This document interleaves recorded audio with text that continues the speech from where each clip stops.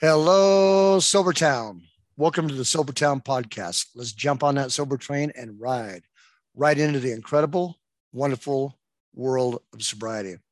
And as always, I want to mention SobertownPodcast.com, where we have sober toolboxes, sober discussions, plenty of tools to help you get sober. And the IAS app, where the I Am Sober app, where I got sober. And this morning we have with us Winged Victory, aka Wingy, who is the founder of Be Musings, where there's amazing articles about sobriety, getting sober, how to get sober if you want to get sober, all the different things as you're getting sober, different timelines as you're getting sober, mindsets. You just have everything in there. Everything. Yeah. Lots of Everything. stuff. Yeah. I looked on there today. So there's 227 pages with an average of 4 articles per page in there, which puts it over 900 articles that has to be just on Bemusings alone.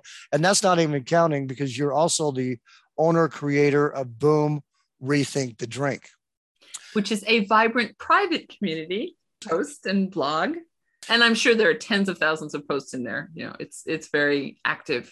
So we just went to find one of her, something that she just put up this morning, and we had to scroll because people are active in there posting this morning. Yeah. So it's a great community. And this is, a lot about getting sober is what we're going to be talking about this morning, and how you got sober was changing your mind. And you did that through posting, correct? I did. And I didn't realize what I was doing at the time, which is the most interesting thing about it. We're going to talk about neuroplasticity. Do you mind if I just throw that in there? No, go ahead. Because it's my favorite topic. And I didn't realize when I joined the community that I joined back in 2015, that neuroplasticity was what I was going to be evolving as I stopped drinking. So it's interesting because I think that sometimes people think that you read a book like Mark Lewis's Biology of Desire, and that's sort of, if you read that, it should be kind of a guidebook for how to get sober, how to stay sober. But it's quite the opposite. I think I read it when I was 8 months sober, and I realized while I was reading it that everything that he was talking about in the book had been happening in my brain, and it was quite exciting to read it articulated as beautifully as he articulates it. It's his research that he shares in that book. And the process of blogging, which is what Booze Musings and Boom Rethink the Drink are based on, and what the system that I used when I stopped drinking was based on. The process of blogging encourages you, as you're going through each day of learning how to live in a new way, to express what you're feeling, to express what you're thinking, to express what you're experiencing, and to kind of affirm the positive and work through the negative and discard it. And in doing that, in a community of people where you're really interacting in a positive way and supporting each other, the process of neuroplasticity, where you're rewiring your brain away from the addictive patterns into a new way of being, becomes really vibrant. But I didn't realize that was what I was doing when I signed up for Hello Sunday Morning, where I started blogging. I had no idea. You didn't really realize that you had neurons, synapses. You were building pathways, that alcohol had built a really powerful pathway. You didn't realize any of that when you decided to get sober. No, right? I was just being social. But none of us realize this, and we're not even taught this, Wingy. We're not even taught that whatever activities we're in, we're building pathways, whether it's typeways. You're a musician. You've built many pathways. And I'm glad you mentioned that right at that moment. Like I said, I had hoped to do a little bit of research before we started today to get the names of a couple of books and authors, and I didn't have a chance because I'm painting fences to put up in my garden for my puppy to retrain her neural pathways away from the flowers. But there is a book that I bought for my husband many years ago. I believe it's called This Is Your Brain on Music. And it talks about neuroplasticity in a different way. And one of the things that this book talks about is that when we're teenagers and we're at that age where we're very kind of physically vibrant and intense and, growing and evolving and just, full of hormones, and the music that we're listening to at that age, when we're very physically intense, imprints itself in our brain in a different sort of way than music that we listen to later. And one of the reasons that you have the reactions that you do when you listen to the music that you were when you were a teenager is that physicality that was combined with the development of your neural pathways at that age. It's fascinating. And it has nothing to do with sobriety. It's about just neuroplasticity. I can't remember the name of the author, but we can look it up. Well, I love looking at all stuff brains, regardless if it is with addiction or not. But there's a lot of science coming out right now that specifically is pointing with neuroplasticity, addiction, neuroscience, addiction 101. There's how the dopamine is affecting the limbic system, all these things that are going on. But for those that don't know, neuroplasticity in the brain, neuro means brain, plasticity means change, and it means our brains are moldable, that they change. And they actually change. They thought it once we got a certain age that our brains would stop changing. Yes. And they found out that's not true. Our brains are constantly changing. And they're finding out, like with addiction, you actually lose a lot of these synapses are the gray matter in your brain, these connections. So like you have neurons, there's like 86 billion neurons in your brain. And then each neuron has around 7,000 connections per neuron. So you end up with trillions of connections in your brain. And they found out with addiction, when addictive behavior, habitual behavior, where you're focusing on one thing, you start losing gray matter in other parts of your mind where you're not focusing. Here's the cool thing. When people are getting sober, they're with all this new technology and the lasers and everything, with the neuroplasticity, they're seeing that people, these areas that they lost, they're not only growing back, they're growing back stronger. So that was my favorite part of Mark Lewis's book, was that the frontal lobe, the part of our brain that is focused on problem solving, becomes more active. It becomes bigger. It becomes more resilient in recovery. If you recover in a way that is positive, proactive, active, not necessarily if you stop drinking and you kind of live in this cloud of resentment about the whole thing, and you never get to the point where you see it as an adventure and feel it as an adventure. I think that does not happen to the same degree. The thing that I remember about Mark Lewis's book was, the profiles that he did of the different people and how they recovered from their addictions and the process that happened in their brain. But each one of those people in recovery focused on something that was positive, proactive, whether it was, supporting others in recovery or education or study. And it was interesting to read about, how important it is to give your brain something else to focus on, as opposed to just tunnel vision. I won't drink, but you give it something else to chew on. I also liked how he talked about when we started drinking, how all of a sudden our mind was focused so much on the drinking that we started building these neurons, these connections started forming, like little villages, then cities, and they would light up like New York City when you started thinking about drinking.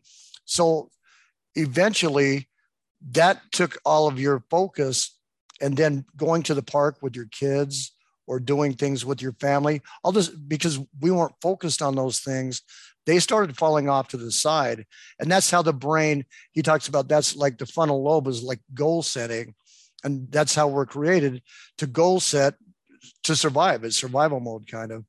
Yeah. And it's just fascinating that here we were in our addiction, and that was the trap, right? all of a sudden it consumed us, and it's the only thing that we could see to have fun. It's a wonderful book. There a lot of times people will say that it's too complicated, it's too scientific, but I found it really enjoyable to read, and it was so inspiring, and it really exciting to understand what was happening, because I could feel it happening, but I couldn't define it, and he defined it. And I think it's such an important book to read. I'm sure there are others as well. That was published back in 2015. I'm sure there's been quite a bit published since then. I think it was published in 2015. It was relatively new. And he made it a lot of fun. He's got a really great sense of humor. And whenever you profile people, different people and their experiences, it's more interesting to read about the science through the experience of different people. It is. And our brains, with this neuroplasticity, a lot of it, we're going to get what we're focusing on. Yeah.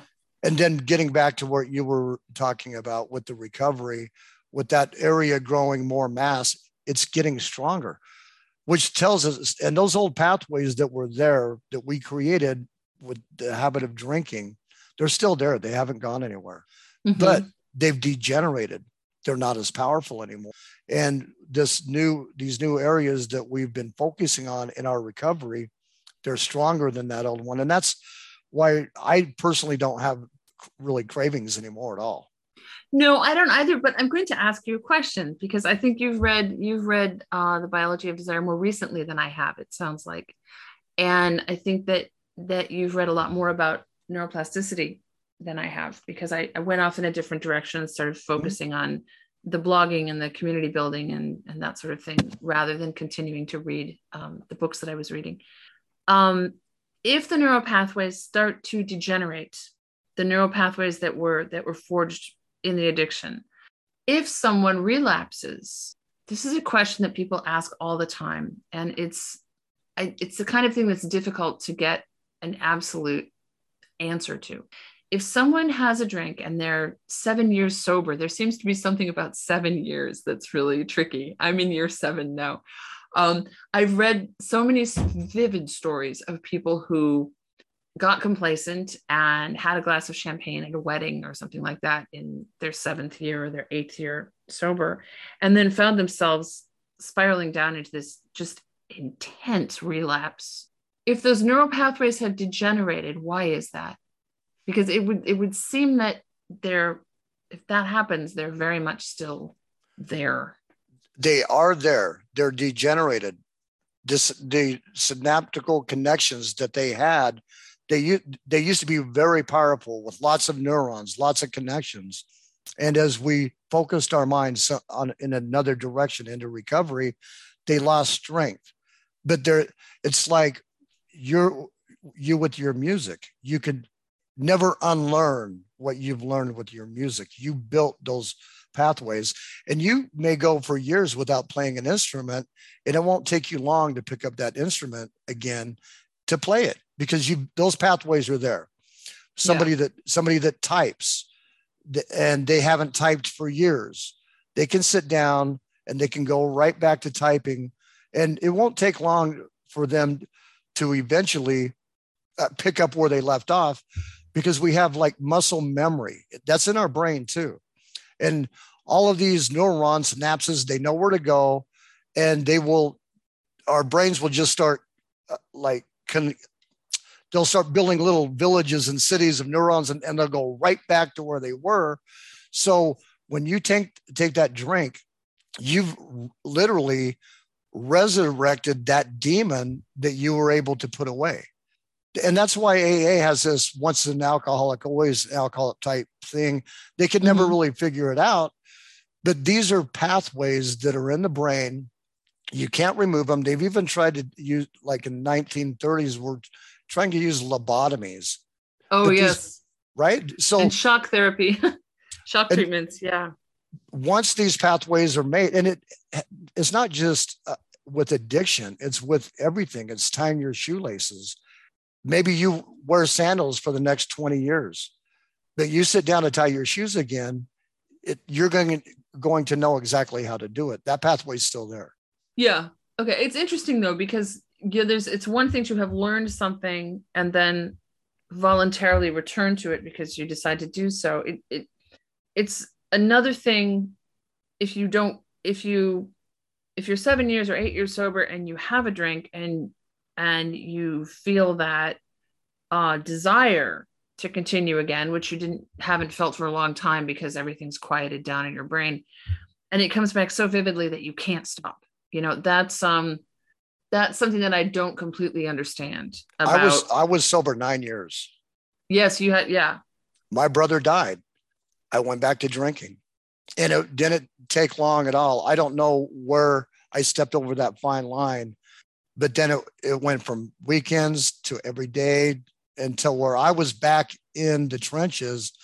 In the last 3 years of getting sober, I could not stop. I couldn't make it home from work because it consumed me.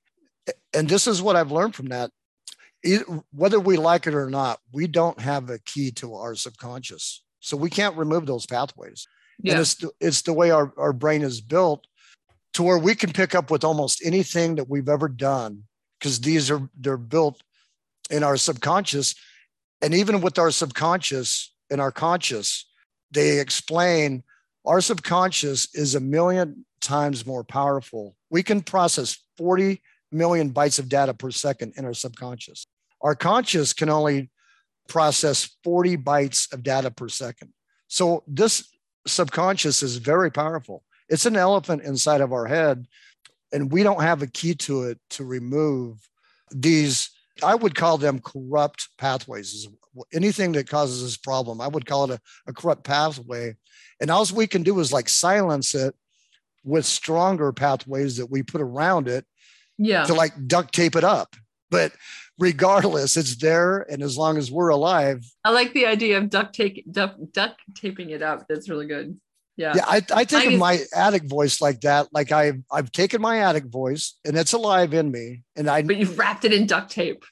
And there are moments where it tries to resurrect itself. But I've trained my mind so well that now if it does try it, I recognize it and I'm able to just squash it back down. And that's another thing. People are like, oh my gosh, I'm like 3 years sober and I'm still having these thoughts. Well, you will, because you have a corrupted pathway that's always going to be there. Yeah, it's going to pop up for air. Remember, you need this.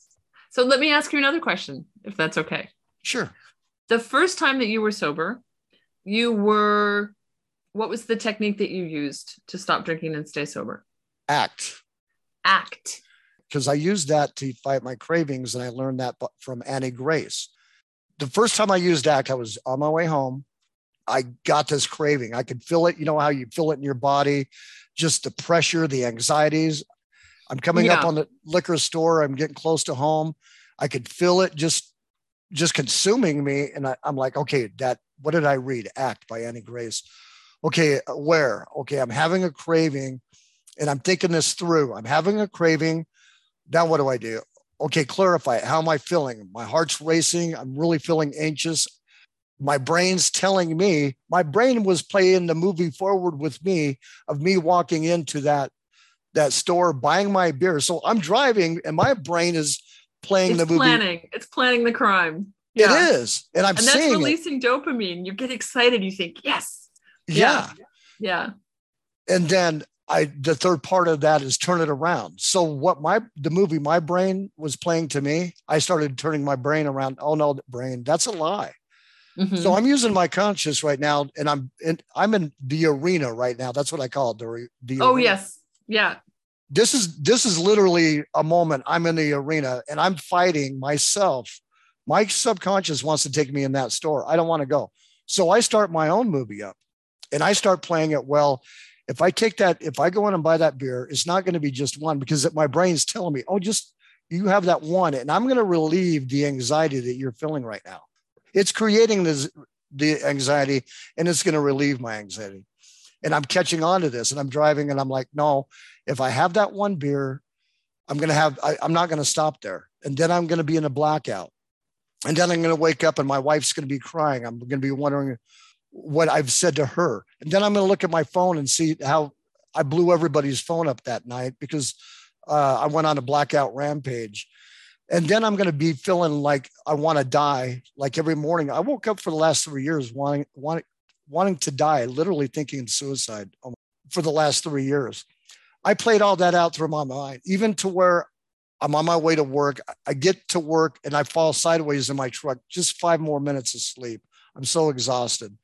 And then trying to work all night long, driving. It was just horrible. And then all that day, and I played this movie forward in my mind, exactly all of this, driving all that night and then planning, okay, when I get home or when I got off work in the morning, I just won't do this, which I've said to myself 1,000 times. You know what? By the time I got done playing that first movie in my head, Wingy, I was pulling in my driveway. I made it past the liquor store. I don't even remember the drive home from there. I was pulling in my driveway and I got so excited. I was like ecstatic. Wow, I made it home. And usually when I would get home without buying beer, the next 2 to 3 hours, it would just like be overbearing to where my wife would say, just go get your beer, get out of here. Yeah. But I was so happy that I made it home, that I found a technique that I made at home. I didn't drink that day. That was that first day. Yeah. Yeah. So it was also distraction, because by playing the tape forward in such a active way, thinking through everything, you're distracting yourself. Well, I think that we did something similar to that with writing to each other, because we talk about play the tape forward, and we do that actively pretty much every day, just with the posting that we do. We might do it in the morning, we might do it in the afternoon, we might do it in the evening, but you talk about why you're not drinking, what's good about your life, how your life is progressing, the difficult things you're working through. And in the process of doing that, you're playing the tape forward and also playing it backward at the same time. And it's distracting. It distracts you from the desire to drink in the beginning. Let me tell you something about what you just said too, though. You're being specific about what you're distracting. Okay. Mm-hmm. A lot of people aren't being specific about what they're distracting. They're distracting themselves on a bike ride. They're just trying to ignore and push away. Right. Yeah. Here's what your writing does and what your communities do and these other communities do. When what you're being specific, you're focusing on your addiction. So you're being specific. That's where the power is at, because we get these thoughts. These thoughts can overrun us. But if you take one thought at a time as it's coming at you and you're specific with that thought, you have the power to think it through.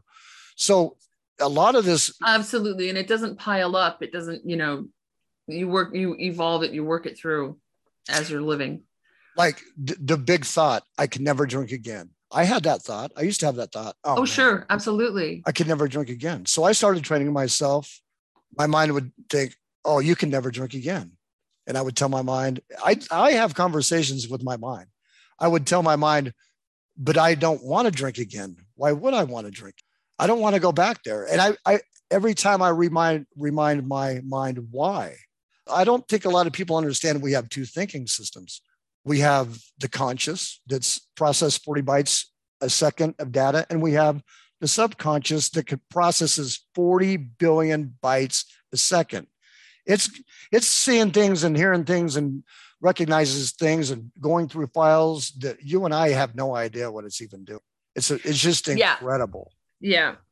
Which is why I think that it's really important for people to abstract this, in all the many different ways that we abstract it.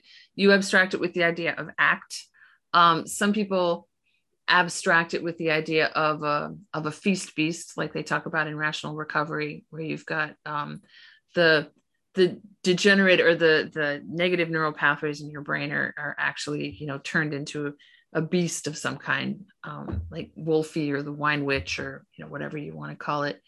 And I think that if you can abstract what's going on in your brain in some way, it's easier to stick with it day in and day out. I actually have an addict voice that I picture that looks like a little evil gremlin. You have a gremlin. I have a little black dragon. Do you? Yeah. And my little black dragon is sleeping over here, right behind my ear. Cool. Sound asleep. Yeah, it's always there. I can feel it, but it's sound asleep. And yeah. I imagine my little evil gremlin all day duct taped up, pissed off that it can't get out, causing havoc, because Yeah. if it wants to, it can. But you get it all. I love the image of a little gremlin all wrapped up with duct tape. That's perfect. He's contained. He's controlled. And not only that, I put him in a still cage, soundproof still cage, and locked him away in my mind. Yeah, perfect. Yep. Yeah, that's good. Also because it's your visualization. It belongs to you. You know, it really is yours. And we all can do that. I've written a lot about the attic voice because I didn't even know what it was until I heard about cognitive thinking through Annie Grace. And then I got into Craig Beck and, Alan Carr. I went all down that way. Eventually Mark Lewis, Brene Brown. I've got into other authors too that are just amazing, but I've got more into the mind because to me, that's the arena. That's where the battle happens. It doesn't happen in my legs. It happens in my mind. It's not just an emotion or a couple of people that I need to make amends to. The battle's up here in my mind. Well, just like cognitive dissonance goes, consciously, I don't want to do it. Unconsciously, this elephant wants to do it. It's where the battle goes on, but it's also where the blossoming happens. It is. So, you're in control of how you perceive your life. And how you perceive your life is how you live your life. So for me, the battle is a long time ago. And I fought it hard, and I beat it. The dragon is sleeping. The dragon's still in there, but the dragon is sleeping, And once the dragon was sound asleep, and that was about 18 months, 2 years, somewhere between 18 months and 2 years. Then for me, the most exciting part of this whole thing has been the blossoming, and which started in like the third year, and just my brain is just really activated all the time, and I'm just constantly learning new things. I learn really quickly now. I absorb things really quickly, and it's exciting. It's a very different sort of way of being in my mind than I was when I stopped drinking. I was 50 when I stopped drinking, and now I'm 58. Congratulations. Thank you. That's amazing. I'm 57. Numbers are not a big deal to me. I'm 58. I'm somewhere between 58 and 57. I was born in 1964. But my mind is more vibrant and more active than it was in my 40s. And that's a result of the way that I've not just stopping drinking, but the way that I've approached recovery and the focus on the discovery of it, which Mark Lewis also talks about is, recovery as discovery. That resonates with me absolutely, because it is discovery, and it's so exciting. It's just really, if you allow it to be so, if you focus on how you're growing and how you're evolving, it's thrilling. Winnie, I think there's a process that happens. Like that day that I was so excited that I made it home. That was a life-changing moment for me, right? And I get to live like that every day now. I get to be that excited every day that I get to wake up, and I get to wake up and I'm sober. Those are affirmations and gratitude things that I keep in my mind every single day. I saw a transformation happen where I knew that I wasn't battling the addict voice anymore. Then all of a sudden, I started getting bombarded with emotions. I've got a lifetime of emotions that I've never dealt with. Yeah. So I started working through some of the emotions. And then at 11 months sober, I realized I'm doing the same things as I was when I was drinking. All I did is take the alcohol away, and I'm acting the same way with hypomania. Somebody says something, I don't like it, and I just go through the roof. Yeah. That's the beauty of recovery. Is I've been able to see these things, and now I've been able to work through my emotions. I'd never had any emotional regulation. I would go from 0 to 100 in seconds, even without the alcohol. Do you think that that's something that has naturally happened as a result of recovery, or do you think that that is something that you specifically worked toward? It's something I've specifically worked towards. How? I've gone online, I've studied, I've read, I've dove into podcasts, YouTube. Here's what happens if you don't do this stuff. You end up like a dry drunk. Yeah, I think so. I haven't seen that often, but I have seen it a few times with people who just really, they kind of stay in this place of resentment that they can't drink, and they get stuck there, and they can't find their way out of that, and eventually they just, go back to drinking. And yeah. When you start learning who you are, who your authentic self is, you just aren't going to trade that. And then alcohol becomes irrelevant. Alcohol is actually irrelevant in my life. Today's I'm waking up. How can I be a better person?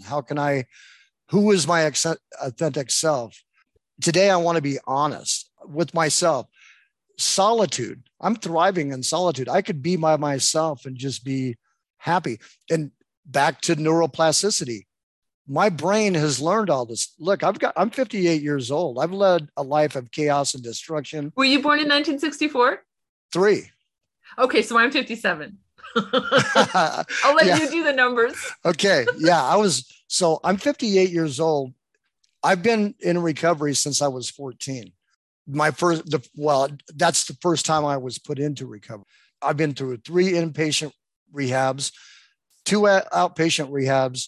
I can't even tell you how many thousands of 12-step program, AACA, all of that I've been through.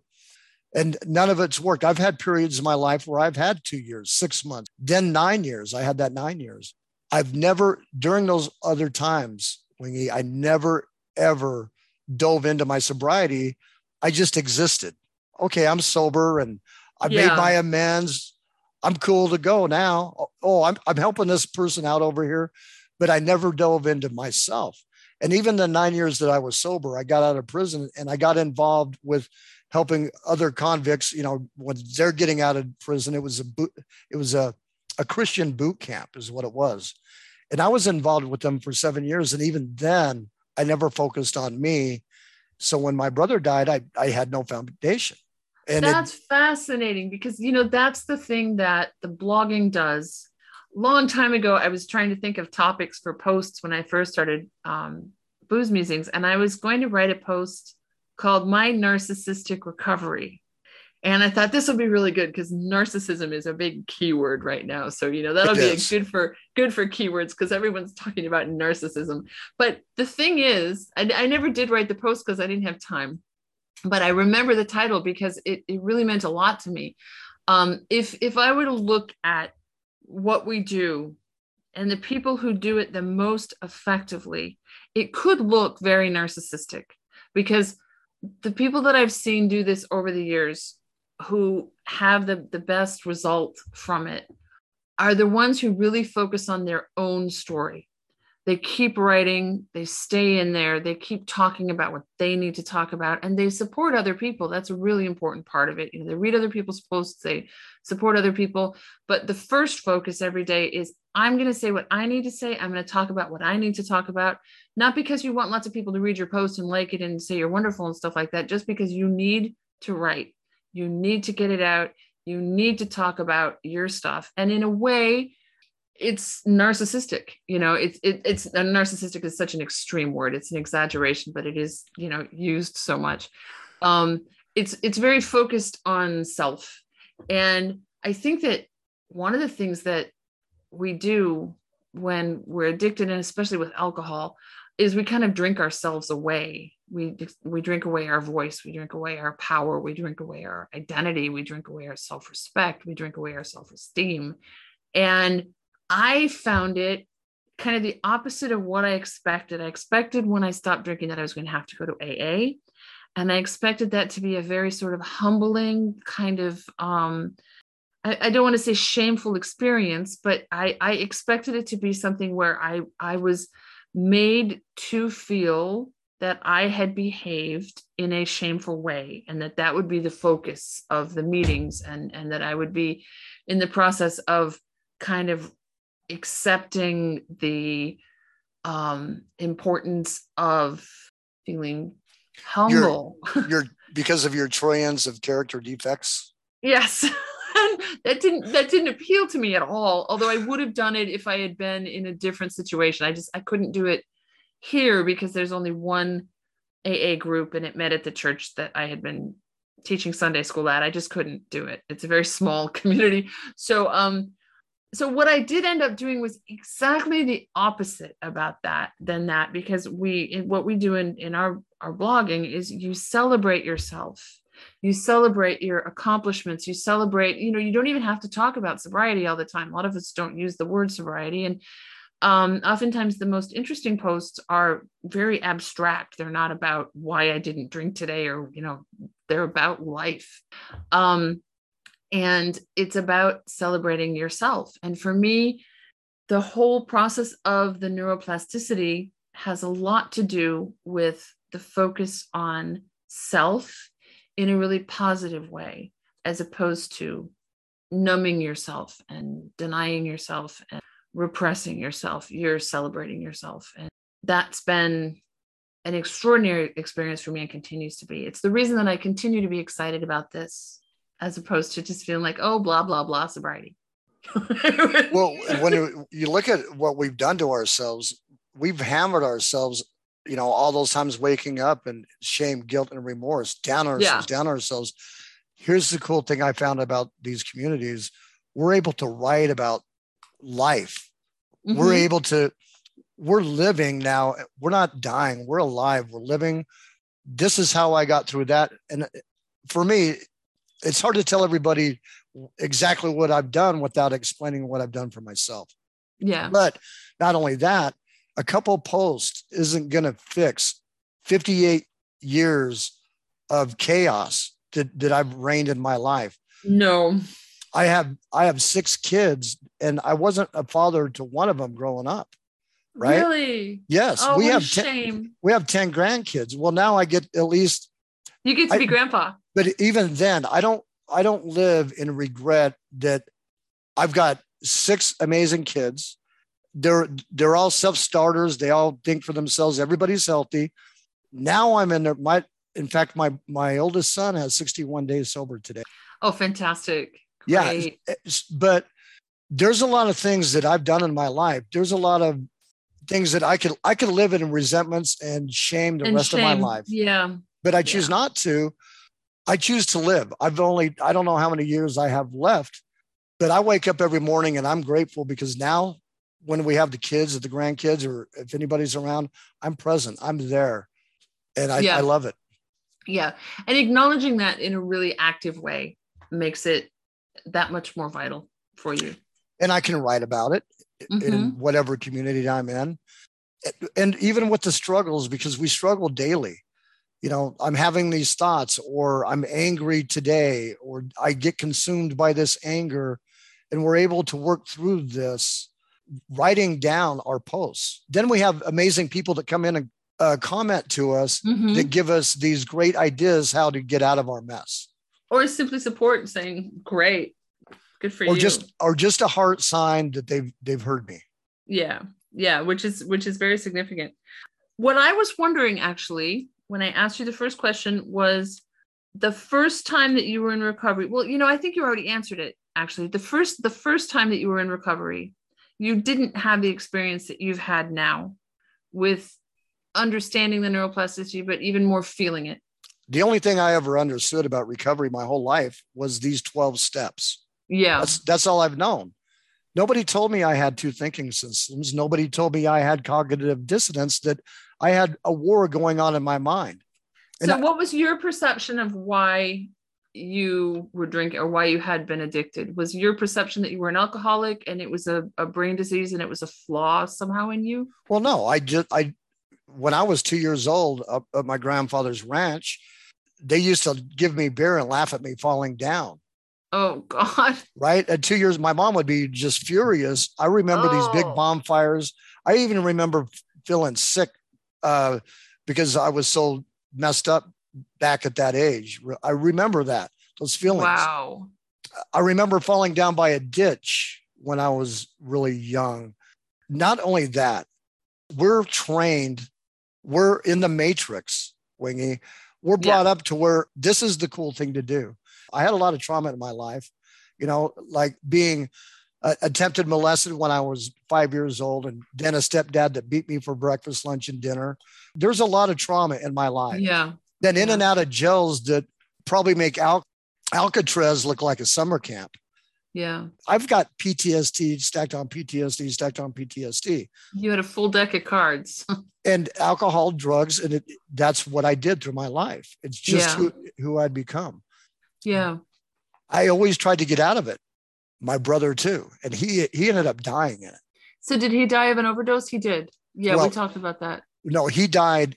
He died exactly how he told me he would die, in a rehab in Boise, Idaho. He went back in 2009. I was doing the Christian thing. We got in a big fight because he wasn't towing the line. I threw him out of my house. He went back to Idaho in 2011. He died. And he always told me, I'm going to die in this detox center. I know it. So he went in there. He was detoxing. They gave him 2 different antidepressants. And somewhere that night he died.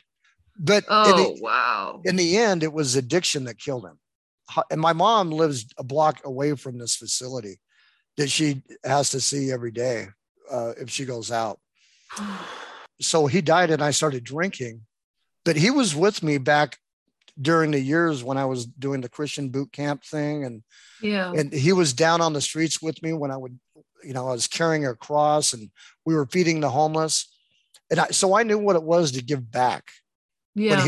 And all I wanted to do once I activated that old pathway and then it consumed me, all I wanted to do was stop drinking so I could get back in the fight. So this time around, you did it, instead of going the traditional 12-step way, you did it with books. You did it with Annie Grace and Ellen Carr and Mark Lewis. And I crawled into a community called I Am Sober. So that's where you started, with I Am Sober.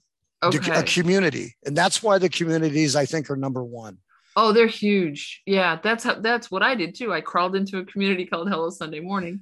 And is I Am Sober like what we do in Boom? Is it just posting? And it is. It's exactly what you guys do with posting, but you have a really neat setup where you can bring outside links in and stuff like that. They don't have any of that. It's just texting. There's no copy pasting, any of that, but it's still a community. It's people commenting. So it's posting. Just not as visually vivid. There aren't the images and the links and that kind of stuff. You get one picture you can put on whatever topic that you're going to post on. Okay. All right. It's real basic. Yeah. Yeah.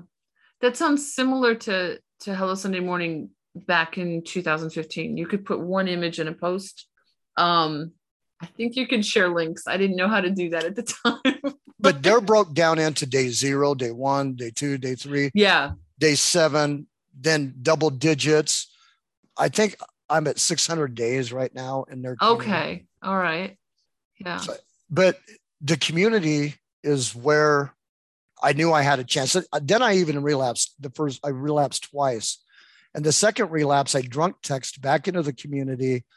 And I woke up the next morning, guilt, shame, remorse, the whole works, thinking this is my last chance I have to get sober. If I blow it here, I might as well just go put a gun in my head, because what else do I have? COVID was there. There's no inpatient rehabs or anything like that. This was June 2nd of 2020.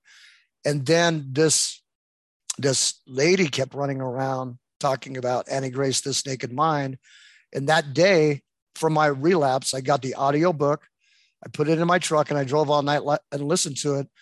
And as soon as she mentioned cognitive dissonance about the 2 wars, it clicked in my mind. Good. And oh my gosh. And right then I knew. That happened for me with Belle from Tired of Thinking About Drinking at the beginning. I read the first 100 days of her blog, and she talks about cognitive dissonance in a different way. She talks about Wolfie, using the legend of the white wolf and the dark wolf, the good wolf and the bad wolf. Right. And it's also, cognitive dissonance. It's just a different way of talking about it. And that was I remember it was really powerful for me.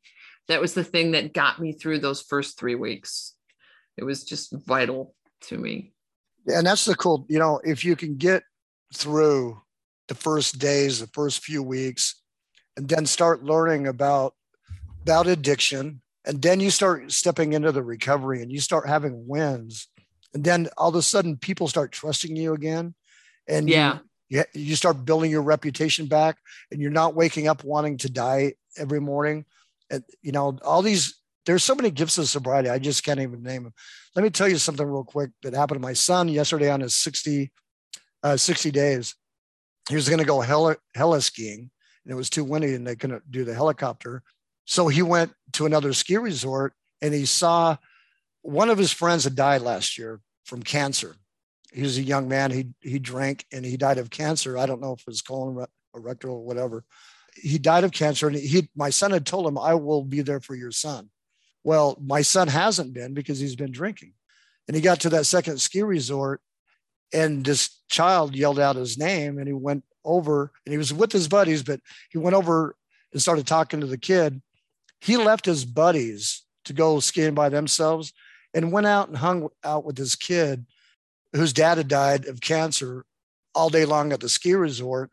Good. That's right there, a gift of sobriety, because had he been drinking, he would have been with the fellas. No way he would have left his buddies. Yeah. Right. Yeah. These are the gifts that you get when you quit drinking, gifts like this. So now that he's sober, he gets to do what he said he was going to do a long time ago. Yeah, he gets to fulfill his promises to himself, and and those are gifts of sobriety. Yeah, absolutely. I love talking to you. I mean, I love talking to you too. Start out about like neuroplasticity, and we get to go all over the place. It's just like, look, I have not had time to study anything really, and every time I do anything with you, it's just off the cuff. Let's just do this and have fun. Well, you need to go take your blood test so that you can have your coffee. I know. Yeah, I know. Because that's really important. And we've done an hour. So It's a good time for you to go do your blood test so you can have your coffee. Tell everybody about your community again. Oh, my community is called Boom Rethink the Drink. And you can find us by searching www.boomrethinkthedrink.com or just Boom Rethink the Drink. We're on the Mighty Networks platform, which will provide you with an app that you can be in touch with us on your mobile device. And it is free to join. As long as you follow our regulations, we're happy to have you, and would enjoy. It's also desktop, which is really cool too. Oh yeah, the desktop is great. Yeah, because when I Am Sober, we don't have that. We just have the mobile device. Oh, you just have the app. Okay. Yeah. The desktop is great because occasionally there will be problems with the app, and then you can use the desktop version either on your phone or on your computer. But the desktop version is great for writing if you want to write a long post with lots of images and stuff like that, it's nice to have the desktop. And I kind of go back and forth between the two of them. But when we were on Hello Sunday Morning, that was before apps. So it was only on the computer. So that was what I was used to at that time. And then Bemusings is Booze Musings. Booze. Oh yeah. Booze. See, you can't stand saying that. It's Booze Musings. Yeah. Booze. Fun. How did I say it? Booze, you say Bemusings. Yeah, Booze Musings, right? Booze Musings. Let it kind of go through your nose like booze, and it's fun.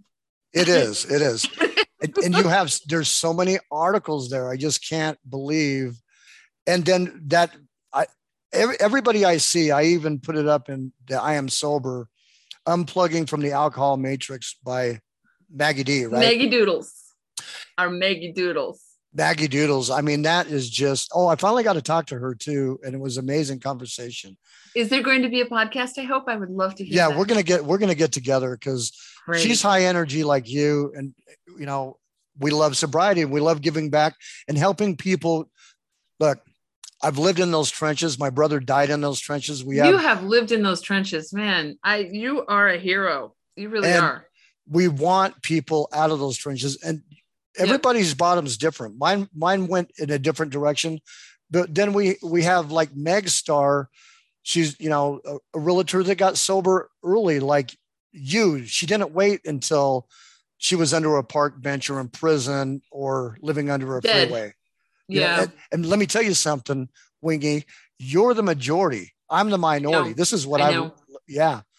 It's everybody there's thinks so many people out there like me, and it's just, we're the silent majority. And we're the majority that thinks that we're the only one. I mean, it's really, there are so many people out there, middle-aged people who look like they're doing fine, and they're raising families, and they're holding down jobs and all that kind of stuff, and they're drinking themselves to death, and they're drinking themselves miserable. That's the thing that you don't even realize that you're drinking yourself miserable, because you think that the only pleasure in life is the alcohol. But the reason that the only pleasure in life is the alcohol is because you're drinking. It's right. like when you get the alcohol out of the picture, And you're being manipulated to drink. Yeah. And it's the Matrix. Yeah, that's the Matrix. That's Maggie Doodle's Matrix. And we're going to keep hammering with SoberTown on the Matrix and the way we're manipulated. And I'm hoping a couple ladies get into this breast cancer real soon, because there's a huge lie. This is a carcinogen that causes specifically breast cancer, increasing the estrogen with women. Yeah. I'll give you a too much. Do you want a too much information moment? Sure. I'll get a little bit racy on the podcast. The thing about how alcohol affects your hormones is something that they don't talk about. It's something that nobody knows about. We all know, okay, well, alcohol's bad for you, blah, blah, blah. Alcohol causes cancer, blah, blah, blah. We know these things, but the thing about the hormones is something that people don't regularly understand. And one of the reasons that there's such a big difference in how people look when they stop drinking is because you stop artificially altering your hormones. So I got to, I think it was 30 days or 3 months, I can't remember. But I was walking with a friend and we were talking about it a little bit, and my breasts had changed in the strangest way. They had been hard, like big melons, like they were like hard. And a few months after I stopped drinking, they just became really soft and feminine. It wasn't like saggy baggy or anything. It was just soft. And my shoulders changed and my everything just kind of, I started to look more feminine because my hormones were kind of settling into where they were supposed to be. So I lost that kind of, oh gosh, I don't even know how to describe it. It's kind of an upper body squareness that I had been getting that was sort of hulky. And it just disappeared, and it had nothing to do with diet, and it had nothing to do with exercise. It was just that my body kind of settled into its natural hormonal balance. But the thing with my breast was really upsetting because I had a couple mammograms leading up to when I stopped drinking, the last two that I had, where they had said, okay, we need to go back and do that mammogram again. No, we need to go back and do it again because we think we see something. No, we don't quite see something, but okay, we want you back in 6 months. And there was the beginnings of calcification. And within 2 years of stopping drinking, that was all gone. It was all gone. And they're completely normal now. And, congratulations. Thank you. Yeah. I hope. I smoked for 35 years and I drank like a fish for, 25 years. There's always the chance that, one of those cancers could. Well, I want to bring this specifically to attention on SoberTown and everybody that will talk about it. I even went on Susan G. Coleman's website and she talks about alcohol on there. And then there's the live from the alcohol industry that 2 or 3 is fine. That's a lie. It's bullshit. Yeah. They've got these facts out. That's fine. That's fine. But here's the thing. That's a lie. Proof is out here that 0 is the only way that you're going to reduce your risk of breast cancer is having 0 drinks. Yeah. Yeah. And in order to get to the thing is with the relationship between alcohol and cancer and all of the physical damage that alcohol does to us, people continue to drink even though they know those things. And the reason that we continue to drink is because we are absolutely convinced that alcohol gives more than it takes away. And we're convinced that we need to drink in order to enjoy our lives. And the thing that was such a huge revelation to me was how much more I enjoyed my life when I stopped drinking than I had when I was drinking. And I never expected that to happen. I really thought that I was giving something up and then I was going to be missing it for the rest of my life. That's why, sober forever is such a specter for most of us. It's just a ball and chain kind of idea. And it turned out to be quite the opposite for me, And you wrote about that. I was just reading about that on one of your articles that you had written, that what was I going to do when I quit drinking? Yeah. Yeah. How was I going to have fun? How was I going to have fun? How was I going to experience joy? How was I going to tap into my creativity? That was a big one for me because I was a musician. I'm very artistic. I'm very creative. And I really felt like, the alcohol fueled that. And it was the opposite, actually. Sober, I'm so much more creative than I was when I was drinking, and I follow through. I don't just imagine, I do it, which is. So you've stepped into the promised land. I have. And you didn't need Moses either. Right? Yeah, I can be quite annoying about it, I guess, sometimes. Yeah. No, I love it. I love it. Look, we need to speak life, sharing life, because people, Wingy, are waking up, and they're waking up in shame, guilt, remorse, and they're waking up in tears. And we have to keep talking about it. And no matter how many times we want them to have an opportunity to wake up to joy.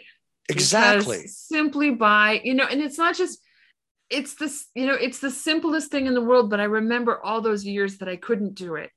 Of course, if you stop drinking, you're going to save money. Of course, if you stop drinking, you're going to be healthier.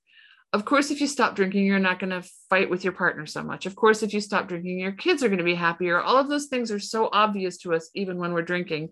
But there's this thing that holds on to you. That it's called belief. It's an elephant in your head, right? Yes. It's an untrained elephant in your head that's spoiled rotten, that we've never trained. But check this out. With neuroplasticity, we can use our conscious mind, Wingy, and we can train that elephant to where it doesn't want that anymore. Right. But you don't have to think about neuroplasticity. That's really heavy right now. Just stop drinking, find a community, whether it's right. I Am Sober, or whether it's Boom Rethink the Drink, or whether it's AA, whatever it is, find a community and start talking and stop drinking. And that's when the regeneration of your brain begins. It does. Day one. Thank you all for joining us. Wingy, thank you. It's always a pleasure. It was a pleasure. Yeah. And remember, you guys, SoberTownPodcast.com, Boom, Rethink the Drink. And remember, pour the poison down the sink.